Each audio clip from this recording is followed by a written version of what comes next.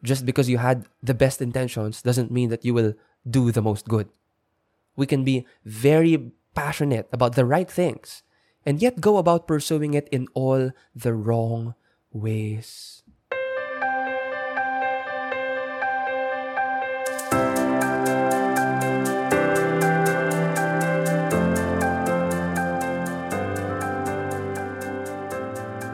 Hello and welcome to Not So Secular.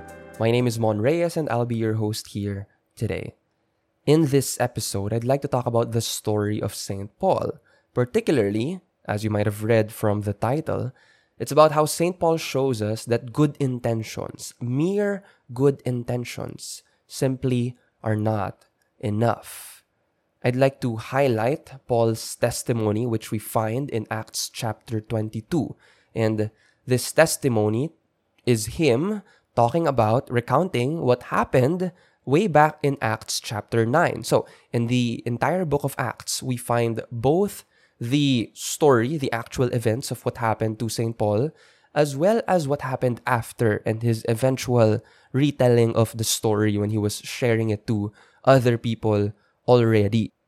As you may know, St. Paul is not one of the 12 apostles. However, he is called by Jesus, particularly here in the events that happened in Acts chapter 9, when he was on his way to persecute Christians. He wasn't always a friend of the way of the Christians back at that time.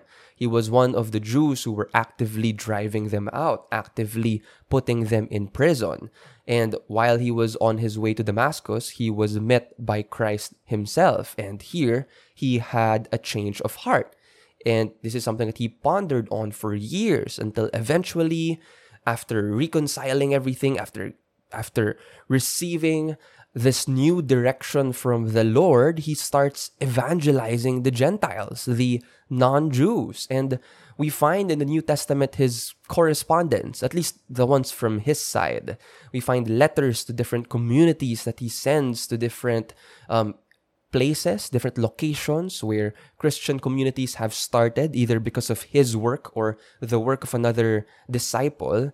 And here we find him encouraging them, giving them advice, helping them sort out their issues, calling them to go back to the Lord.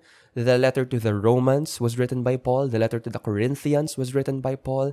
The letter to Timothy was written by Paul. We find a lot of these letters, not all, but a lot of these letters in the New Testament written by Paul. Paul was a very influential man, and this part of his story, his calling, is very central to him, is very important to him.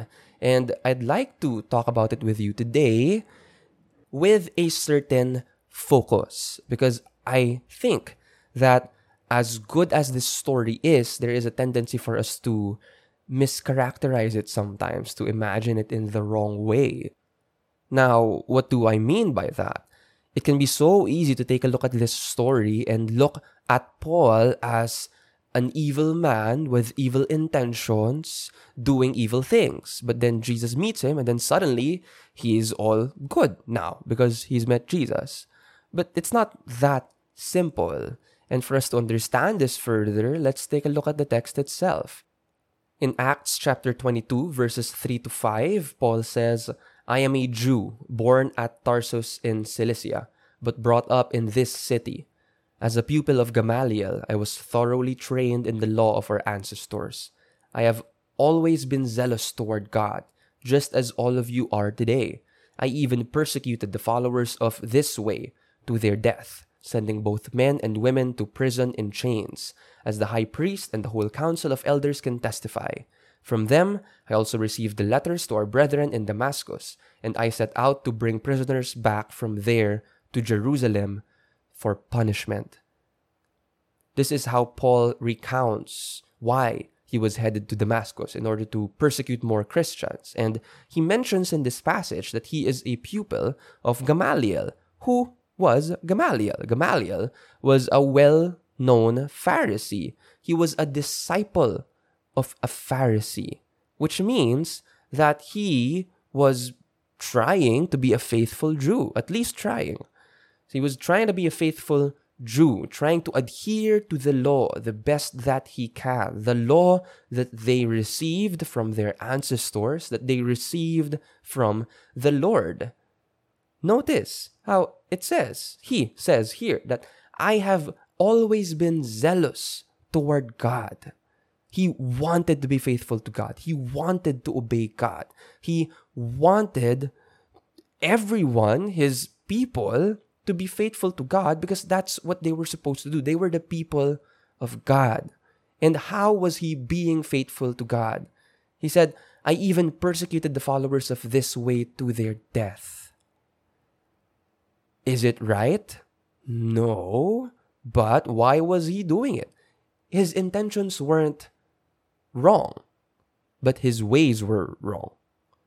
Paul wasn't persecuting the Christians because he was going against God. Quite the opposite.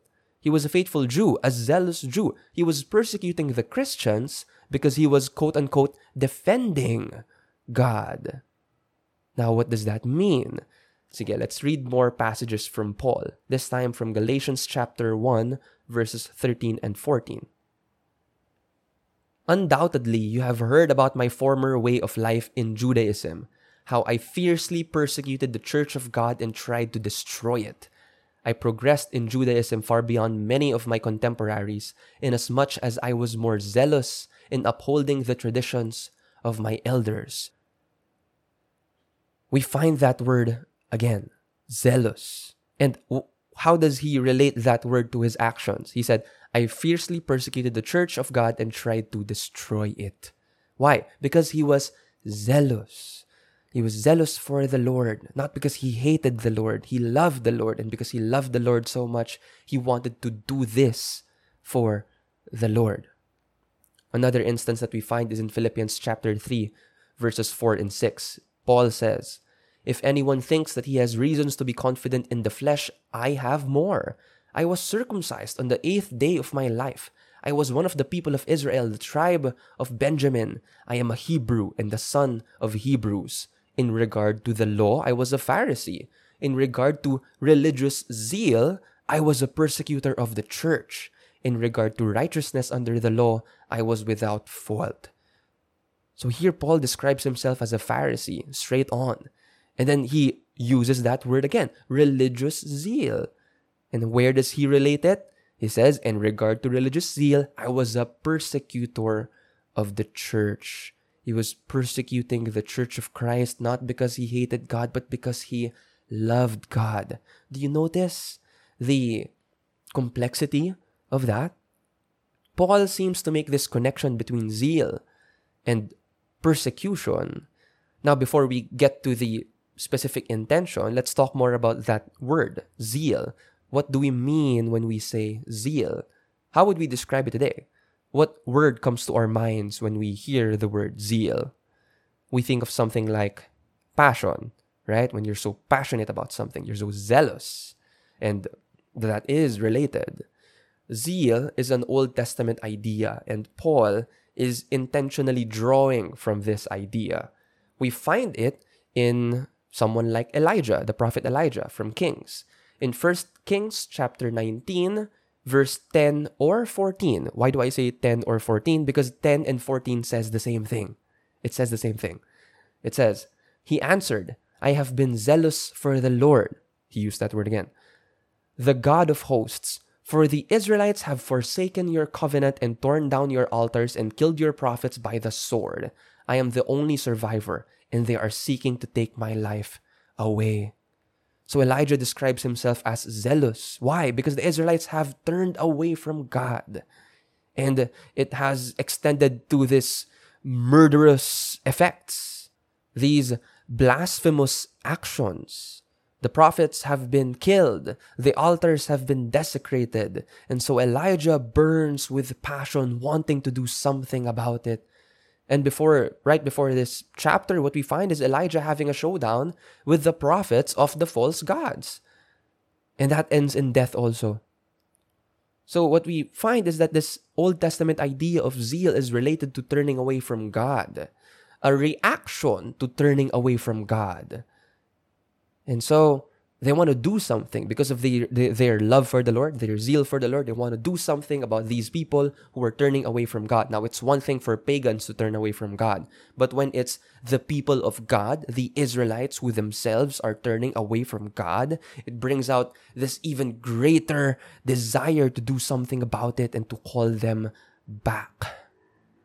Or sometimes just to stop them. We also find this in another guy.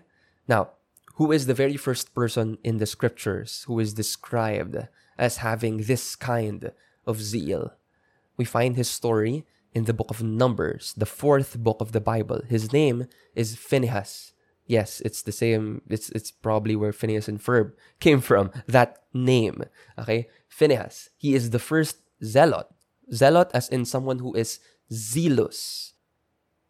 This happened during a time when the people of Israel were in the wilderness. They were supposed to worship the one and only Lord, but they were turning away from Him, and they started sleeping with Moabite women, which they were instructed not to do. These Moabite women, of course, brought their gods with them, and the people of Israel started worshiping these other gods as well. And so there was a crisis. There was an issue because they weren't supposed to do that. They were supposed to be faithful to the Lord who set them free from their oppressors, from their slavers in Egypt. And now we're in the middle of the wilderness. They're on their way to the promised land, and they haven't even gotten there, and the people of God were already turning away. And so we find Phinehas, someone who was very passionate, someone who was very zealous. And what does he do? In Numbers chapter 25, verses 6 to 8, it says, "Then one of the people of Israel came and brought a Midianite woman to his relatives before the eyes of Moses and before the eyes of the whole assembly of the people of Israel who were weeping at the entrance of the tent of meeting. When Phinehas, the son of Eleazar, the son of Aaron the priest, saw this, he got up and left the assembly taking a spear in his hand. He followed the Israelite into the tent. He then drove it into both of them, through the Israelite and into the woman's stomach. This is how the plague among the people of Israel was stopped." You have an Israelite taking a Moabite woman into their tent, and while they were doing it, Phinehas steps in and spears them both for their unfaithfulness. Pretty graphic, and it's so easy to, again, mischaracterize these things. But let's remove our modern and postmodern lenses for a while and try to take a look at what the authors are trying to tell us here, trying to communicate to us here. Why was this zeal very much present in someone like Phinehas? It was because what they had with them there was the presence of God in the tabernacle. And then you have the Israelites going after other women and other gods and even having sex in their tents, the tents among them. And Phinehas, burning with passion, does something about this. He stops them. This zeal is the passion to preserve the purity and faithfulness of Israel to the Lord. Am I endorsing this kind of behavior? Of course not. This was a different time. This was a different calling. We need to understand this. Phinehas, however, is someone who is mentioned also in the Psalms, and he is mentioned in a favorable manner. In Psalm 106, verses 28 to 31, this describes the events that happened back in Numbers, which we just read. It says, "They joined in worshipping Baal of Peor and ate food sacrificed to lifeless gods. They provoked the Lord to anger by their evil deeds, and a plague broke out among them. Then Phinehas stood up and executed judgment, and the plague came to an end. This was credited to him as righteousness for all the generations to come." It's pretty obvious by now that this Phinehas is different from the Phinehas in Phineas and Ferb, right? Very much different. Can we better picture now where this is coming from? I think an idea that we might relate to better is something that a later movement did. There was a later movement after the time of Jesus, and they also called themselves the Zealots. And they called themselves the Zealots because they were burning with this kind of zeal. What were they? They were guerrilla warriors. They hid among the mountains in the cave, and they battled the Roman oppressors with violence, with what they can, try to Imagine, right, if there was a foreign invader in your land and all you had to do was hide in the wilderness and fight them there and do something about it. They were burning with passion because they wanted to reclaim their land and they wanted to go back to the Lord. Their motto was no king but God. Only God. We will not serve Caesar. We will not serve your emperor. And so this was what they did. They revolted against Rome. They were freedom fighters. They were revolutionaries. And they were not afraid to use violence. If that is what will set things right. A possible zealot that we find in the Gospels is Barabbas. Remember the guy who was brought by Pilate in front of the people, and they were made to choose whether the people would free Jesus or free Barabbas. Remember how Jesus was brought there because he was accused of what? Of being a revolutionary. He was accused of starting an uprising. And then Barabbas was brought forth, and the people chose to free Barabbas. And who was Barabbas? Barabbas is someone who actually was starting an uprising, who actually was a revolutionary. But Jesus, who was falsely condemned for it, is the one who went to the cross. I did an episode on this, episode 40, if you'd like to know more about the story of Barabbas. These zealots, these freedom fighters, were inspired by people like Phinehas, Elijah, or even the recent Maccabees of their time. Now let's go back to Paul and his zeal. What does Paul see? Being a faithful Jew, a faithful Pharisee, what does he see? He looks around and he finds these Jews worshiping a guy named Jesus, whom he had never met, whom for him was easily translatable as, oh no, the people of God were worshiping another God again, a false idol. I need to do something about this. Like Elijah did something about this. Like Phinehas did something about this. And so he wanted to capture the Christians because he thought that they were Jews, people of God who were worshiping a different God. He did not make the connection yet that Jesus is God. And that is why Jesus reveals himself to him. In Acts chapter 22, verses 6 to 8, he says, "While I was on my way and drawing near Damascus around midday, a great light from the sky suddenly shone all around me. I fell to the ground and heard a voice saying, 'Saul, Saul, why are you persecuting me?' I answered, 'Who are you, Lord?' Then he said to me, 'I am Jesus of Nazareth, whom you are persecuting.'" And then the realizations started to occur. Oh, Jesus is not a false God. Jesus is the Lord. Jesus is the God of the Israelites. He has come. I'm not supposed to be persecuting him because them worshiping this Jesus is not an idol. It's not false worship. I should be worshiping him too. And I should be spreading his name as well. You see, the zeal of Paul, the passion of Paul did not die out. He was not a hateful man wanting to do evil things. He had good intentions. He wanted to defend the Lord. That's what he wanted. But that doesn't mean that he did about it in the right ways. And that's how we see that good intentions are not enough. You can have all the best intentions in the world, yet cause so much damage. And what's beautiful about this is we find Paul, who was so zealous in serving the Lord. This time, nung natauhan na siya, he translated that zeal, that same passion that he had from persecuting Christians to evangelizing the Gentiles. It was the same zeal that he carried, but it was directed to a different way. The same intentions of wanting to be faithful to the Lord was translated into different actions. Good intentions aren't enough. And he realized Jesus is Lord. That's what changed him. He was gone for many years after this, before he started his ministry. And he had to sort out his mind. All of this is what we find from the scriptures. Now, I'd like to share with you my personal reflections on this. good intentions don't guarantee effective solutions. In Catholic teaching, when we're determining the morality of an action, whether an action is right or wrong, we have three things that we want to take a look at. The first is the action itself, or the object. Second is the intention. And third is the circumstances, which includes the consequences. Notice how the intention is just one out of three.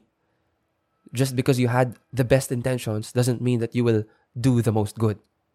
We can be very passionate about the right things and yet go about pursuing it in all the wrong ways. For example, we want to save the environment. Good intention, very much so. Well, what do? We throw tomato soup on priceless paintings. We glue our hands on the pavement or on all sorts of things. Bad solution. Another example, we want people to change their minds on a certain social issue that we care about, that matters. It's a matter of justice. Good intention. What do? We, insult them. We call them bobo on Facebook. We act as if we're more moral and more intelligent, even if we know very little about why and how they think that way. We alienate the people and act surprised when they become defensive and they double down on their opinions, even if their opinions really are wrong, because what we're doing is a bad solution. We have good intentions. We want people to think in the right way, but what do? We insult them. It doesn't help. It doesn't matter if you have the right stance. They won't be convinced by your pride and arrogance. This is something that I say every now and then to people. I don't know which is more dangerous. A person who knowingly does evil or a person who mistakenly thinks he is doing good. Kasi kung tayo yung mali pero kumbinsido tayo na tayo yung tama, ipaglalaban natin yun eh. Pero kung alam natin noong una pa lang na mali tayo, or at least na posible na mali tayo, at least aware tayo na may kailangan tayong itama. What's terrible about this is that sometimes we can have really good advocacies, really good things that we want to stand up for, but because we go about it in the wrong way, other people find it harder to take the issues seriously.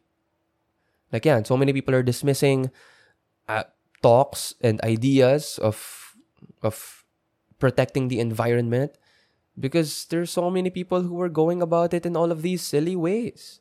It ends up harming the movement even more when there is a real need to do something about this. We are called to be stewards of creation after all. It is a very good thing that we must do, but we should go about it in the right ways.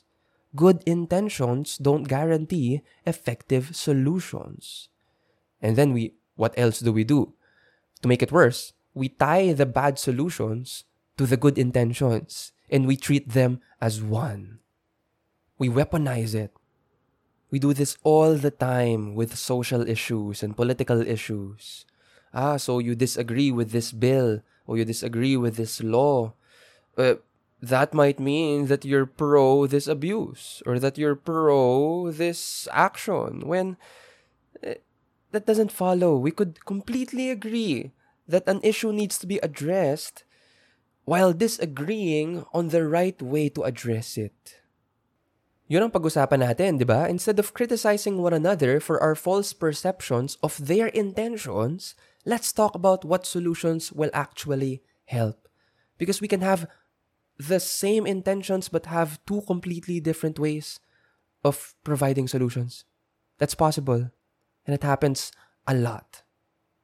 More than we'd like to accept.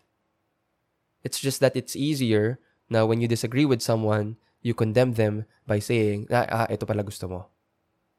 Let's not do that. It's not charitable. Let's learn to give one another the benefit of the doubt. And perhaps while we speak and listen to one another, then we can arrive at the best solutions to our shared intentions. Our culture is growing increasingly polarized by the day with every new sensational issue. And then we take sides. And then we mischaracterize each other. And then we're unable to separate intentions from actions. Someone can have the best intentions but the worst actions. And someone can have the best actions but have the worst intentions. That is called being manipulative. It's not enough to have good intentions. What we need, like Paul, is continual transformation, which is ushered by both repentance and humility. This is why in Matthew, the very first preaching that Jesus gives goes like this: repent, for the kingdom of heaven is close at hand. Go back to the Lord. Allow Him to change your heart and mind. In Romans chapter 12, verse 2, this is what Paul says: do not be conformed to the world, but be transformed by the renewal of your minds, so that you will be able to discern the will of God and to know what is good and acceptable and perfect. And to wrap up this episode, I'd like to read to you how Paul talked about his change, his transformation. We already read the first part of this earlier. This is from Philippians chapter 3. Paul talks about his past, all of the things that he used to boast about, and then he talks about where he was by the time that he was writing this. Knowing Christ and having Him as his Lord. This is what we find. Philippians 3, 4-9. If anyone thinks that he has reasons to be confident in the flesh, I have more. I was circumcised on the 8th day of my life. I was one of the people of Israel, the tribe of Benjamin. I am a Hebrew, the son of Hebrews. In regard to the law, I was a Pharisee. In regard to religious zeal, I was a persecutor of the church. In regard to righteousness under the law, I was without fault. All these I once regarded as assets, but now I have come to regard them as losses because of Christ. Even more than that, I count everything as lost because of the supreme good of knowing Christ Jesus my Lord. For His sake, I have suffered the loss of all other things, and I regard them as so much rubbish, in order that I may gain Christ and be found in Him. Good intentions don't guarantee effective solutions. Let's have the humility and the openness of heart to approach Jesus and allow Him to shape both our intentions and our actions. Thank you very much for listening all the way through. If you'd like to support this podcast financially, you may do that by going to ko-fi.com/notsosecular. That's ko-fi.com/notsosecular. The link to that is in the description. Or if you'd like to take the GCash option, there is a link to that in the description as well. I hope this episode was helpful to you. If it was, and you think it would be helpful for someone else as well, share this on your Instagram, on your Facebook, as a DM. That would be very much appreciated. And please, please, please continue praying for me. Continue praying for us. God bless you, and I'll see you in our next episode. Bye.